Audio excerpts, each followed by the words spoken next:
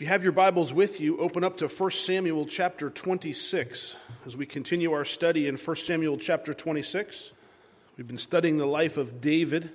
In the last chapter, in chapter 25, we saw the death of Samuel the prophet, and we saw an encounter that David had with a man named Nabal. And we talked about how David had protected Nabal's shepherds. He protected his sheep out in the field, kept people away from stealing from them. And David had not stolen or taken anything from Nabal or from his flock. And when it came time to shear the sheep, and basically when payday came, when it was time for Nabal to get paid as he would sell the wool from the sheep, David sent some messengers to Nabal and he said, "Hey, can you guys now reimburse us for the protection that we provided for you?" And it wasn't extortion, it was common in that day when somebody had to protect the shepherds and the flocks, otherwise robbers would come in and steal from them. So as David sends his men to Nabal and says, "Hey, listen, we've helped you all this time. Now you're getting paid. Will you share that with us? Will you provide for us some food, some supplies, some things that we need?" Remember Nabal's response? Nabal said, "Who's David? Who are you? You're just," and he called him a runaway slave, basically. He said, "You're just one of Saul's slaves that has run away. You're basically nobody." And word got back to David, and David wasn't very happy about that. As a matter of fact, he was extremely angry about it. And he was on his way to actually kill Nabal and Nabal's entire household and his entire family, all of the male people that worked for Nabal. David's heart was coming after them, and his pride was hurt. Who was David? No one's going to tell me who was David. I'm going to show you who David is. That was his attitude. Let me show you who David is. Well, Nabal's men came back to Abigail, who was Nabal's wife, and they said, "Listen, David's right. He did protect us out there. He did take care of us. He didn't steal from us. We really do owe him something." And Abigail, I think they even said, "Listen, he's not going to take this lying down. He's not the kind of guy that's just going to walk away from Nabal. He doesn't really care how much money Nabal has." And Abigail comes to meet David, and she comes out to him as David's on his way to kill Nabal. And she came in humility, and she brought some gifts to Nabal, some food for all his men. And remember what she did? She reminded him of who he was in the Lord. She reminded, "Hey, David, the kingdom is coming. You're going to be the next king of Israel." So she knew that, which meant he knew that as well. He just wasn't willing to part with his goods. And she gave him the food. She gave him, she came with this presence of humility towards him, and she turned all this stuff over to him, and she reminds him what God has in store for him. And he said, "David, you really don't want Nabal's blood on your hands. You really don't want to do that. Remember last chapter, you did so good with King Saul. You had a chance to kill him, and you didn't, and you really don't want to do this." And David realized that he was wrong, and so he decided to turn back. And what happened? 10 days later, Nabal died. David took Abigail as his wife. He was so impressed with her, probably beauty, but also I think it was her wisdom that she had to come out to him. He takes her as his wife. And tonight we're going to see that as David is going to continue to be pursued by Saul. And you might think, wait a minute, I thought that was all taken care of back a chapter ago. I thought in chapter 24, Saul and David had it all out. Remember what happened in 24? Saul was seeking to kill David. Remember Saul went into the cave. He had to go to the bathroom. David and his men were hiding in the cave. David got close enough to Saul's robe and cut off a corner. And we talked about how that cutting off of the corner was symbolic of the kingdom of Israel being torn away from Saul. As Saul's leaving, David calls out to him and says, "Look, I had a chance to kill you, and I didn't." And it's a reminder of David saying, "Listen, I'm not going to remove you from the throne that God has placed you on. I'm not going to come against you. God has anointed you in this position, and I'm not going to be the one to take you out, even though I had the opportunity to do so." And many of us, we talked about, if somebody was trying to kill you, wouldn't you be justified in taking them out before they got to you? But David said, "No, I'm not going to dethrone King Saul. When God is ready for him to be off the throne, then God will remove him from the throne." Well, tonight we're going to see another encounter between David and King Saul. If you'll follow along with me in chapter 26, verse 1. Now the Ziphites came to Saul at Gibeah, saying, "Is David not hiding in the hill of Halakah, opposite Jeshimon?" Then Saul arose, and he went down to the wilderness of Ziph, having 3,000 chosen men of Israel with him, to seek David in the wilderness of Ziph. And Saul encamped in the hill of Hachilah, which is opposite Jeshimon by the road. David's been in this area before. These are the same people that betrayed David before back in chapter 23. They go to the king and say, "King, we know where David's at. We know where he's at. You can find him here." Now, I scratch my head and say, why are you there, David? You know you can't trust those people. And the Bible doesn't really tell us why he's there. But what we have to go on is what we have. And I think it's interesting. Saul arose and he went down after David. Remember, Saul had made a promise to David that he was going to leave him alone. He realized that David would be the next king of Israel. He declared that to David. And now here comes Saul chasing David, but look what he has. He has 3,000 chosen men. How many men did David have? 600 is what we're told, what the scripture tells us. That's not very good odds for a battle, is it? That's not very good odds at all. Not only does he have 3,000 men, there are 3,000 chosen men, which means he picked the best warriors possible. He wasn't going to lose. He wasn't going to do this. He wasn't going to be outmanned. He wasn't going to be beaten on skill. David, what are you going to do this time? I'm curious. How about you? Look at verse 3. But David stayed in the wilderness, and he saw that Saul came after him into the wilderness. David therefore sent out spies, and he understood that Saul had indeed come. I think it's interesting that Saul is looking for David, but David knows right where Saul's at. All along the way, he always knows where Saul's at. Why? Because God's revealing it to him. And you got to imagine, it's not hard to find 3,000 people moving through the desert, is it? You just look around for the cloud of dust, and that's where they're going to be. That's a lot of people to move from place to place. David also wasn't stupid. He also believed that, I believe that he didn't think that he could trust Saul either. So he had to keep a pretty good eye on where King Saul was. Because after all, he tried to kill him by now, 4, 5, 6 times or so? We knew that he was coming after him. He's not just going to, all right, he repented this time. I trust you, Saul. Go on back home and I don't have to worry about you anymore. That's not the case at all. And here it says that he understood that Saul had indeed come. David's smart. He sends out some spies, some reconnaissance mission. Let's send some guys, maybe they're dressed in the clothing of that day. Let's go find out what's going on. Why is the army moving through the wilderness? Who are they looking for? What are they doing? What kind of mission are they on? Maybe David's just paranoid. Maybe he's just working. What is he coming after me? Is there something else going on? What's going on? That's why he sent out the spies. He wanted to find out. He wanted some clarification before he passed the judgment. It's an important thing. He wanted to get clarification. What is Saul doing? And when it says, and he understood that Saul had indeed come, that word for understood, it means he knows. Now he has the clarification that he needs, that Saul is in fact coming to kill him. And I think that's important because sometimes we can look at what somebody's doing in life and we can think their motives are negative towards us. We can think their motives are coming after us. Maybe we think they're talking about us. Maybe they think they're attacking us in some way. But I think David's wise. He goes to get clarification for it. He finds out what's really going on. And we should do the same thing. Before we rush to judgment, just because we see a cloud of dust somewhere in our life, where we think that they're coming to attack us, why don't we send out some spies? Why don't we find out, send out some feelers, figure out what's going on before we all of a sudden start pointing fingers at what somebody's doing and accusing them of something when it might be that Saul was just moving through the area. Could have been, right? David finds out, and that's not the case at all. He's actually coming out to kill David. I believe that David thought the best of Saul. I believe that in his heart, being a man after God's own heart, I think he thought the best. And I think he was really hoping that Saul was just moving through the area. But then he finds out that's not the case. What about us? Do you think the best of people? Or do you think the worst of somebody? Right off the bat, what do you think when you see somebody, when you hear somebody's doing something, when somebody doesn't do what you think they should do? Do you think the worst of them, or do you give them the benefit of the doubt?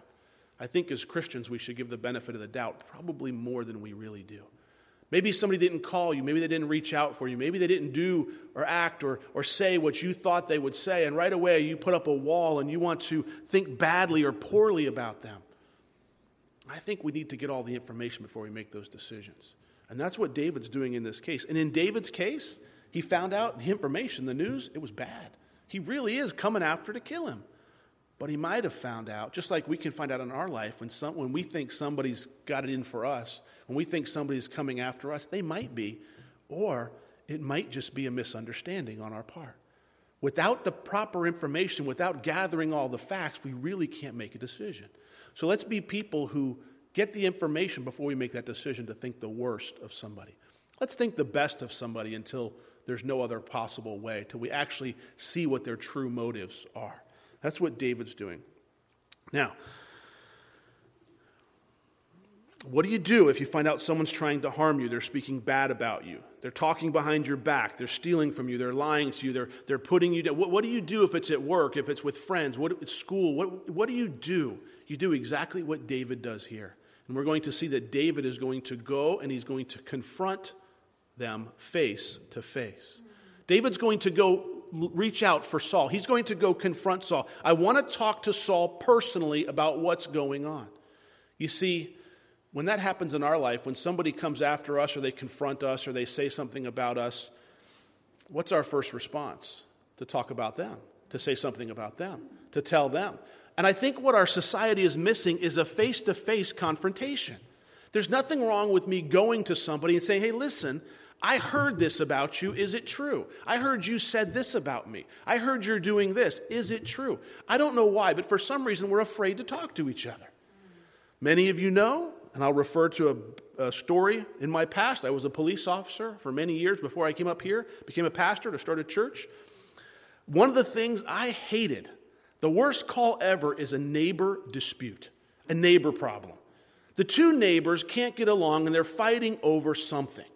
And the worst thing they can fight over is, and from time to time we would get these calls, is the dog is barking. The dog's barking. And they would call me and they would get on the radio and say, can you respond to this location because this neighbor's complaining that this neighbor's dog is barking too much? What am I supposed to do as a police officer? So you go to the neighbor's house that made the complaint. And usually it's an anonymous complaint because they don't want the neighbor to know they made the complaint, right? They just want you to go solve the problem. So you go to the neighbor's house that made the complaint. Why are you here? It's supposed to be anonymous. Well, I want to know if you've talked to your neighbor yet. Did you go over and no, I wouldn't talk to them. Why? Go knock on their door and tell them. And here's what I used to do. I said, I'm going to go over to your neighbor's house, and I'm going to knock on the door, and I'm going to tell them that you called us and that your dog is bothering them, and that you would really like it if their dog would be quiet. Oh, no, you can't do that. I said, oh, yeah, I am, because that's the problem. You're bothered by the dog. You won't. Well, I don't want them to know. Matter of fact, just leave. Don't worry about the dog. Okay, problem solved for me. But the point is, they're afraid to talk to one another. There's one neighbor being offended by something going on in the other neighbor's life, and instead of knocking on the door, saying, listen, could you stop the dog from barking after 9 o'clock at night, or can you stop the dog from instead of trying to solve the problem, what do? They call the police. They want to get us involved. They sue them civilly. They make all these complaints. They blow this huge situation into something that didn't need to be. David's not doing that. He's going to go talk to Saul. He's going to go face to face and say, Saul, what's going on? No fear for his life. Why? Because he knows it's in God's hands. He's going to go confront Saul. Look at verse 5. So David arose, and he came to the place where Saul had encamped. And David saw the place where Saul lay. And Abner the son of Ner, the commander of his army, Saul's army. Now Saul lay within the camp, and the people encamped all around him. Then David answered and said to Ahimelech, the Hittite, to Abishai, the son of Zeruiah, brother of Joab, saying, who will go down with me to Saul in the camp? And Abishai said, I'll go down with you. Now let me get your attention. Here's what's going on. He takes some of his men. He goes to where Saul is, to where he knows they're camping. And again, he knows right where Saul is. Saul has no idea where David is. He goes to where he is, and here's what he sees. He sees King Saul, and he sees Abner, who's the commander of Saul's army, and he sees them surrounded by 3,000 men. Okay, now just picture what that looks like in your mind. Two guys in the middle, surrounded, I think of a circle, completely encircled by 3,000 men, and they're all asleep. They're all sound asleep. Here's what he sees. And he says to the guys that he brought with him, hey, let's go down there. Who's with me? And Abishai says, I'll go with you. The other guy, Ahimelech, says, I ain't going with you. That's like going out into they're trying to kill you. If I'm with you, they're going to kill me. But I want you to notice David's leadership. What he says, a good leader says, who will go with me? Who will go with me? Meaning, I'm going, will you come with me? A bad leader or a dictator orders somebody to go. David could have sent his men down there to talk to King Saul. He could have sent his men before him, but no, David's a good leader. He says, I'm going. Who's coming with me? And what's that say about the character of Abishai that goes with him? I'm with you, David. In good times and bad, I'm with you. Abishai says, I'll go with you. Look at verse 7. So David and Abishai came to the people by night, and there Saul lay sleeping within the camp, with his spear stuck in the ground by his head, and Abner the people lay all around him. Then Abishai said to David, God has delivered your enemy into your hand this day. Now therefore, please let me strike him at once with the spear, right to the earth. I won't have to strike him a second time. So as they come off of the mountain down into where the camp is, these people, these men are sleeping. Can you just imagine tippy-toeing over everybody? Shh. And they're tippy-toeing around. They're walking over this one. They're walking over that one. And I got to believe they slept in some sort of arrangement to try to protect, where somebody would wake up if something was coming into the camp. And the language there, it means that like their wagon wheels or there was wheel marks, or they literally slept in a circle around him, around King Saul. And as they tiptoe through the camp, they come to where King Saul is and where Abner is. And there's his spear stuck in the ground by his head. There it is. That's the spear he threw at me back in the castle, remember? That's in the palace. That's the spear that he threw at me a couple times and tried to kill me with. Now I have the opportunity to kill him. And Abishai, look what Abishai says. God delivered him into your hands. God's delivered him, David. Now therefore, please let me strike him. How cool it'll be. I'll kill the king with his own spear. That's like even better than just killing the king. I'm going to do it with his own spear. Once again, David has the opportunity to kill the man that's attempting to kill him. But I want to ask you a question. If you've been with us before, you know that David's had this opportunity before. Is this an opportunity or is it a test? Is God giving David an opportunity to kill him, or is God testing David in something? You see, sometimes God will test us more than once with the same opportunity. Just because there's an opportunity before you doesn't mean it's from God. After all, you could say, wait a minute, Rob, it's an opportunity. It's the second opportunity. It must be from God. After all, it's a little ironic that all the men are sleeping and nobody woke up, so therefore it must be from God. After all, Saul did break his promise, didn't he? I mean, Saul said he was going to let David live, so therefore it must be God. And Abishai even makes it easy for him. David, you don't have to do it. I'll do it. Blame it on me. You can say, no, don't do it. And as Abishai kills Saul. Just because a good or even reasonable opportunity lies before you does not mean it is the will of God. It might just be a test. It might just be a test. Just because you have the right to do something doesn't mean God wants you to do it. Did David have the right to kill Saul? Sure he did. Just because you have the same opportunity again, because it's happening multiple times, doesn't mean God wants you to take it. Just because it's logical or reasonable, it makes sense, it's better for my family, there's all kinds of justification for it, doesn't mean that God wants you to do it and wants you to take it. Here's what I want you to understand. Just because there's an opportunity before you, it is not necessarily from God. It might be a test that's trying to pull you away from what God has for you. If God calls you or points you or pushes you in a direction in life, I will guarantee there will be other opportunities that come your way, especially if it's going to be a powerful work in a ministry. Because Satan is going to come alongside and he's going to try to draw you away. If God were to call somebody to a mission field, don't you think that they'd get a job promotion or an offer or something like that? You better believe they would. If God calls you, maybe you do get a job promotion. You have the ability to move and buy a bigger house just because now your income is coming in. It doesn't mean that God wants you to do that just because you have the ability. He might want you to stay and minister in the neighborhood you're in. That's why we need to be people who follow God, not follow opportunities. We need to be people who look at and say, God, what do you want me to do in this situation? Where do you want me to go? What do you want me to do? Who do you want me to date? Who do you want me to marry? Where? Those are the questions we need to settle with God one-on-one. Between him, I can't tell you the answer to those questions. That's where your conviction comes from spending time with God. God, what do I do in this situation? The problem is, the answer doesn't come right away like in a fortune cookie, does it? Sometimes we're forced to wait on God. And we have to wait and wait and wait and wait. I asked God what to do in this situation. He didn't tell me. What do I do now? You wait until he tells you. Well, I don't like waiting. Well, too bad. If you take that opportunity, you just might be walking out of the will of God for your life. And there is no worse place to be than outside of God's will in your life. So Abishai says, David, I'll kill him. I got it. I got this. I can do it once. I won't even have to stab him twice. And look at verse 9. David said to Abishai, do not destroy him. For who can stretch out his hand against the Lord's anointed and be guiltless? David said furthermore, as the Lord lives, the Lord shall strike him, or his day shall come to die, or he shall go out to battle and perish. The Lord forbid that I should stretch out my hand against the Lord's anointed. David says, no way. Don't touch him. God's got this. I'm not going to interfere. God put him on the throne. God's going to have to take him off the throne. I'm not about to kill him just because there's an opportunity before me to do so. It wasn't like David thought Saul was right in what he was doing. David knew Saul was sinning. He knew more than anyone that Saul was deeply in sin. But David knew that even a sinning Saul was still the anointed king over Israel. And he wasn't going to stand against him.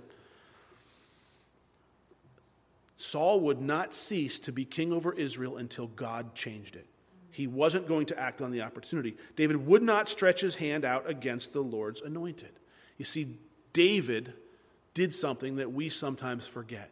Sometimes we don't do. David recognized the power and the sovereignty of God. David was on the run for many, many years, having the promise of being king over Israel. He was waiting for his position that God had promised him.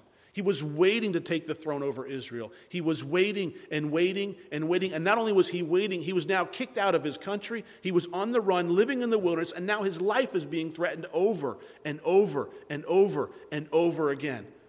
If there was justification for killing Saul that night, David had it. In all of our minds, we would say, sure, David, go ahead. It's you or him. But remember, David went there to confront a problem. He didn't go there to kill Saul. He wanted to talk to Saul. He got there and found everybody sleeping. I think he was just as surprised as we are when we read this story. I think he expected somebody to be awake, to alert Saul was there, and he was planning on having a man-to-man, a face-to-face conversation with King Saul. That was his plan. But when he gets there, everybody's sleeping. And David recognizes God's power and God's sovereignty and says, I'm not going to interfere with God's plan. I'm not going to do it. But he's not going to leave without confronting Saul either. Now, in his wisdom, look what he says at the end of verse 11. But please, take now the spear and the jug of water that are by his head, and let us go. So grab his spear, grab the jug of water that are laying there. So David took the spear and the jug of water by Saul's head, and they got away. And no man saw or knew it or awoke, for they were all asleep, because a deep sleep from the Lord had fallen on them. David realized that he was walking with the Lord, and the Lord had caused this to happen. He realized this was miraculous. He realized it was abnormal. He realized that there was nobody standing guard. They were all asleep. And he goes in there to talk to Saul. Nobody wakes up. So he grabs the spear, he grabs a jug of water, and they head on out. And they get here. Verse 13, now David went over to the other side, and he stood on top of a hill afar off. Now he's out of their sight. They can't make out who it is, a great distance between them.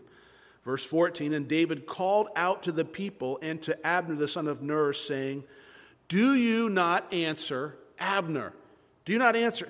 David is confronting those people who are supposed to be guarding Saul. Abner is the captain over Saul's army. So he's calling, aren't you going to answer me? As if he's been calling for hours. Aren't you going to answer me? And what do you think Abner's doing?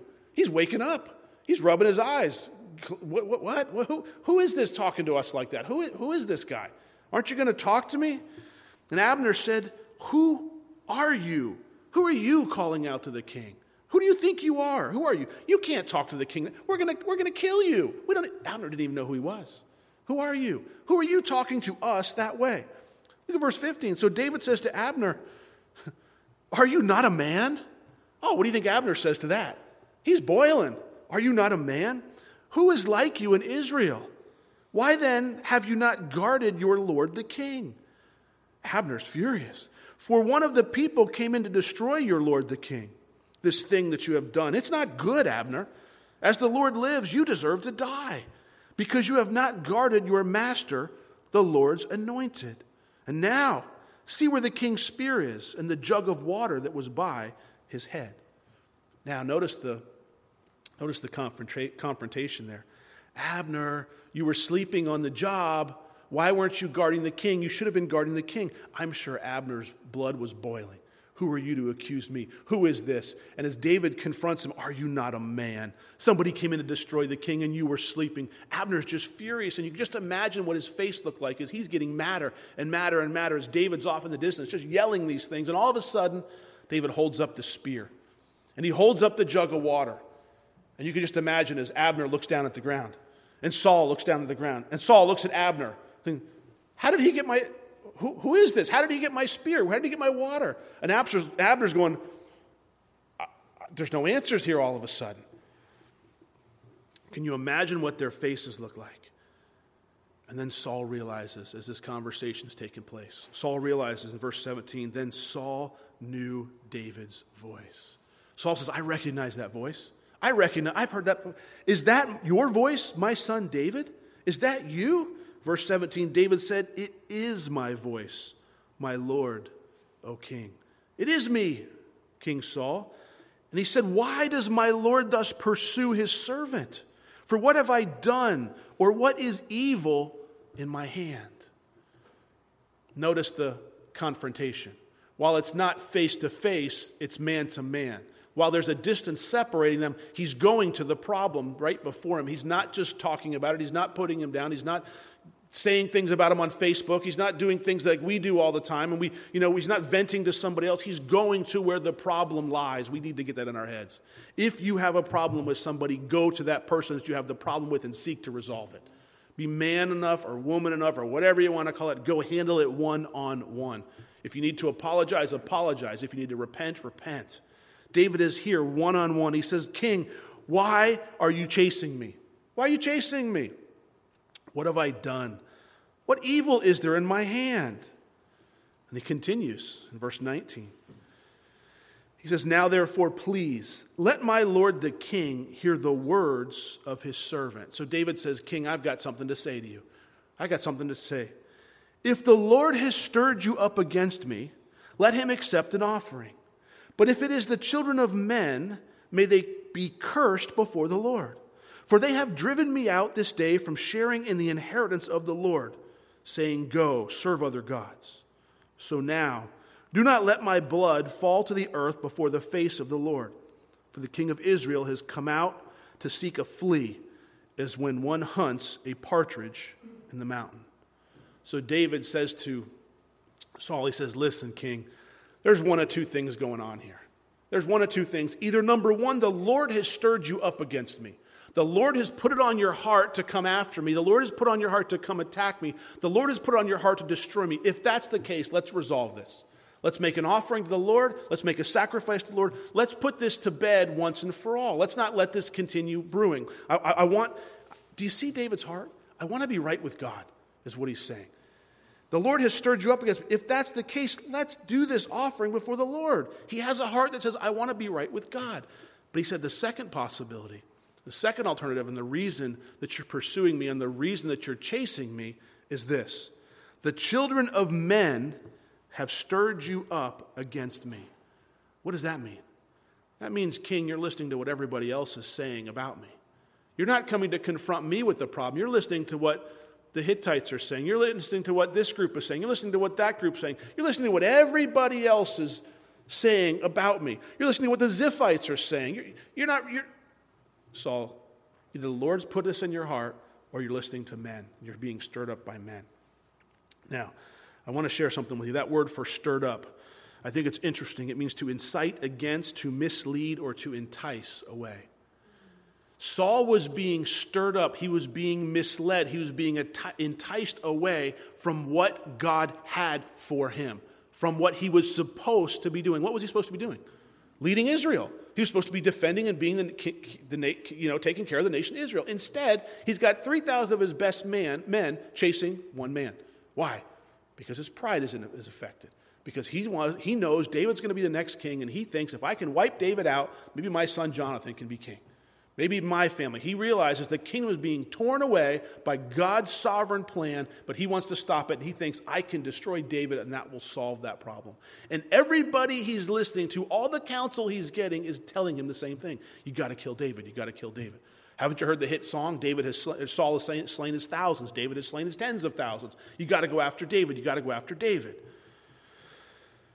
But I want you to notice David's real heart here. You see, David's come to the point, I believe, where he's saying, I've had enough of this. We're going to put this to bed once and for all. And look, he shares his heart.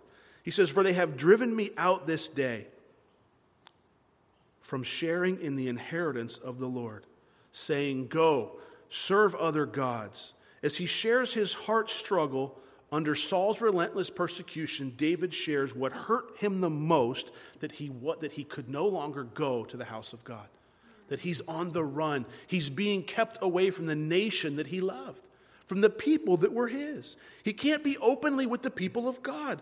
He's living his life after the Lord as he longed to. He can't live for God the way that he wants to because he's being pursued by Saul. You see, David didn't have the freedom to go into the tabernacle and worship. And that's what David was missing. He's tired of being on the run, and he comes to this confrontation basically going to say, I don't care what happens. I'm just going to let God do what God's going to do because I'm not going to happen. He says, these men that are telling you these things, they're actually driving me and telling me to go serve other gods. They're driving me away from the nation and the God that I love. You're doing this to me, Saul. The pressure of all this has tempted David to consider leaving the nation of Israel. He's actually thinking about just abandoning the nation. I don't care about the promise anymore. I can't take it anymore. But before he lets somebody drive him out, he's going to confront them one-on-one. And that's what he's doing in this passage. As he's confronting Saul, he's opening up his heart. He says, listen, Saul, I want to worship God in the tabernacle, and I can't. I want to live among my people, the Israelites. But I'm being driven out of the very nation that I love so much, being driven away from the people I care, the people I've fought for, the people that I've defended. It's not going to happen, Saul. Why is this happening? Saul has been incited against David, but he has also been misled and enticed away from being king over Israel. He's wasted this time pursuing David. And I want to share something with you because I think this applies to us. I want you to notice something. As a believer, you should be working towards God's plan in your life. You should be living out God's plan.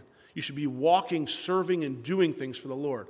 You better believe there's going to be things that stir you up. They're going to stir you up. What kind of things stir you up?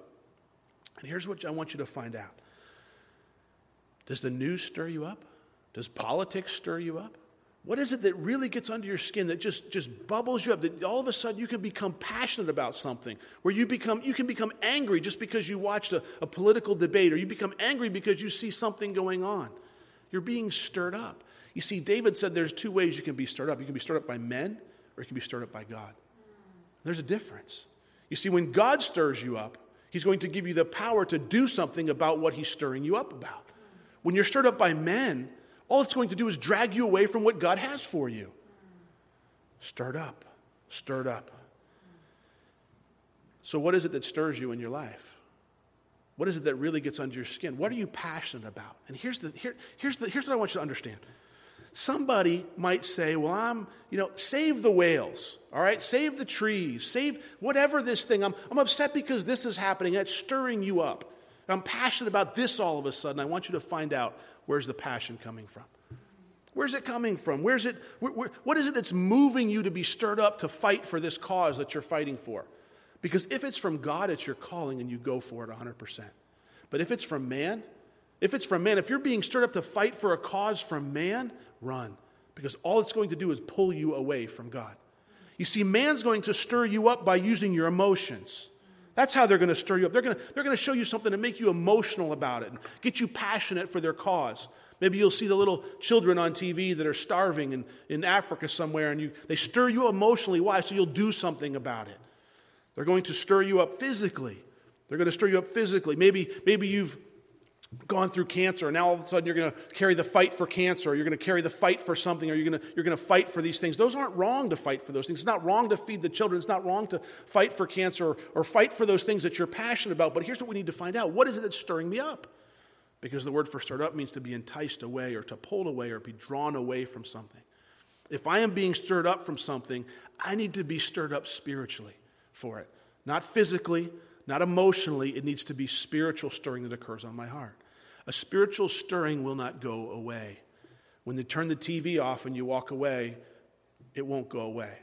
When you drive by the person on the corner that holds the sign, you go, should I give something? You feel bad for him, and you throw a few dollars at him or give him a hamburger or something like that, and then or you don't give him anything and you drive away and you don't feel bad about it. That's a physical or an emotional stirring. If you feel bad and you realize, man, I really felt like I should have done something, that's a spiritual stirring. That's where God, the Holy Spirit, is working in your heart, saying, I want you to do something. I want you to move in that direction. So we as Christians have the obligation to ask ourselves, what is it that we're passionate about? Is that passion coming from the Lord, or is that passion coming from men? Because I've watched something, I've been moved emotionally, I've been moved physically. Where is that coming from? You see, I believe a lot of lives, and I'm not going to say the word wasted, I'm going to say the word been misused, where people have been drawn away from what God has for them. And oftentimes it's for a good purpose, but it's not God's purpose. And we need to make sure we're living out God's purpose for our life, not just a good purpose.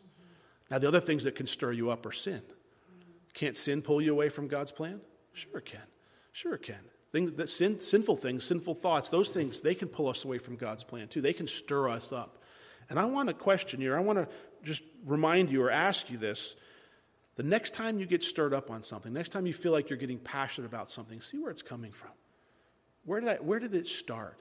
Was I in the Word and got stirred up on something? Was I in prayer and got stirred up on something? Or was I in the world? Or was I hearing from the world? Or was I hearing from people? Or what is it? Where did that stirring come from? And then I want you to wait. And I want you to pray about the stirring. And I want you to see where it leads to. Does it stay? Is it there night after night and day after day? Is it there month after month and time goes by? Or is it something that you only think about when your friends are talking about it? Or when somebody says, hey, this would be a good idea. Let's fight for this cause. You see, the cause might be worthwhile, but it might not be God's plan. Do you understand? As Christians, we need to be living the life that God's called us to live, not just fighting for a good cause. Let me put it to you one more way. Maybe the cause that you're fighting for could be a good cause, but God's called somebody else to fight for it, and you're standing in their position. You need to get out of the way so they can move into their ministry.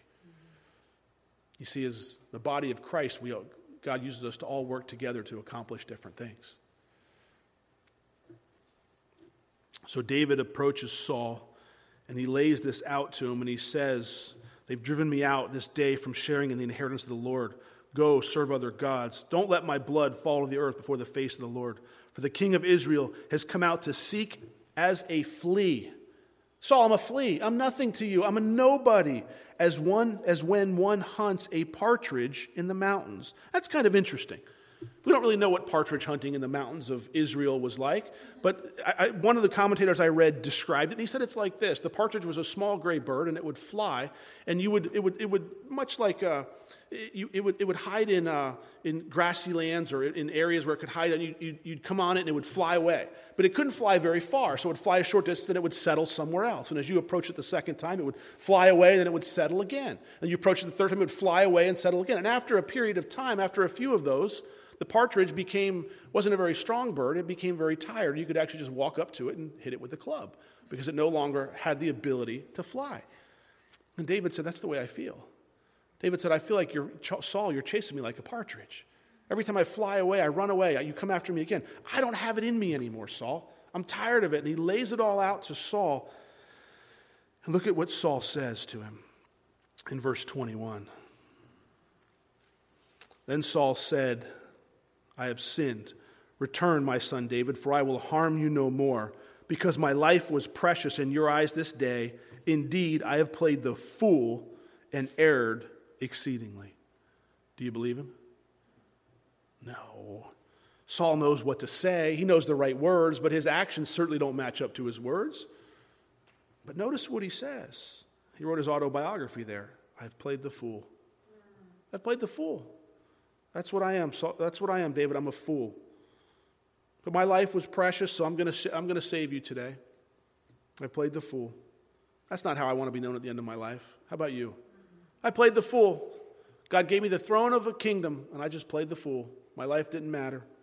Verse 22, and David answered and said, here's the king's spear. Let one of the young men come over and get it. May the Lord repay every man for his righteousness and his faithfulness. For the Lord delivered you into my hand today, but I would not stretch out my hand against the Lord's anointed. And indeed, as your life was valued much this day in my eyes, so let my life be valued much in the eyes of the Lord. And let him deliver me out of all tribulation. Essentially, David said to Saul, may the Lord treat me the way I treated you. Could you say that about your enemy in life? May the Lord treat me the way I treat my enemies. May the Lord treat me the way that I treat other people. May the Lord treat me just the way that I treat everybody else that I come into contact with. Ooh, that's kind of a scary thought, isn't it? David says, may the Lord treat me the way I treated you. And Saul says to David, may you be blessed, my son David. You shall both do great things and also still prevail. So David went on his way, and Saul returned to his place. David allied with the Philistines. Does it say that? No, it doesn't say that. It'll say that next week. We'll see that next week, as David is going to go join the Philistine army for a little while. But it's going to be a plan that we'll watch unfold next week as we study chapter 27. Now, I want you to consider this tonight. These couple of thoughts. If you have a problem with somebody, would you please consider going to talk to that person one-on-one? Not saying they'll listen, not saying they'll respond, but make the effort to go talk to that person. And understand, or ask yourself the question, the things that I'm passionate about, the things that are moving me in my life, the things that are driving me, are they from the Lord, or am I just being stirred up by emotions or by physical? Am I being moved spiritually to do the things I'm doing? If I'm not being moved spiritually to do that, then I probably should give it up. It probably shouldn't be something I'm working on. I like David. As I always say, he's known as a man after God's own heart, but he wasn't born that way, he's becoming that way. And while we see his good and his bad, I love how the scripture presents both the good of David and also there's some bad. We saw some last week and there's a lot more to come. But there's good and bad of David. We see his heart is to serve God and to be right with God and to be obedient to God and to honor God. May that be our heart as well. Father, we thank you for this time in your word. Lord, you've met us, you've spoke to us. Lord, you never cease to meet us right where we're at. Lord, we don't have to rise up to come to you, but instead we just study your word and you'll speak to us. And Father, I just pray tonight that if there's somebody here that is having a problem with somebody, they would be moved to go talk to that person one-on-one and settle the score, settle the problem, whatever it might be. And Lord, if we find ourselves passionate or moved by something this week, or even a calling that we're wondering, am I called to do this? May we take the time to see if it really is a spiritual stirring, or if it's just something where we're being stirred by emotions or opportunity.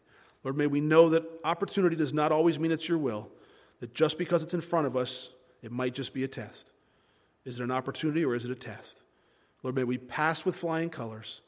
May we be people who serve you, follow hard after you, and live for you every day of our life, not being pulled aside to the right or to the left by the things of the world, but instead our heart being focused on you. In Jesus' name, amen.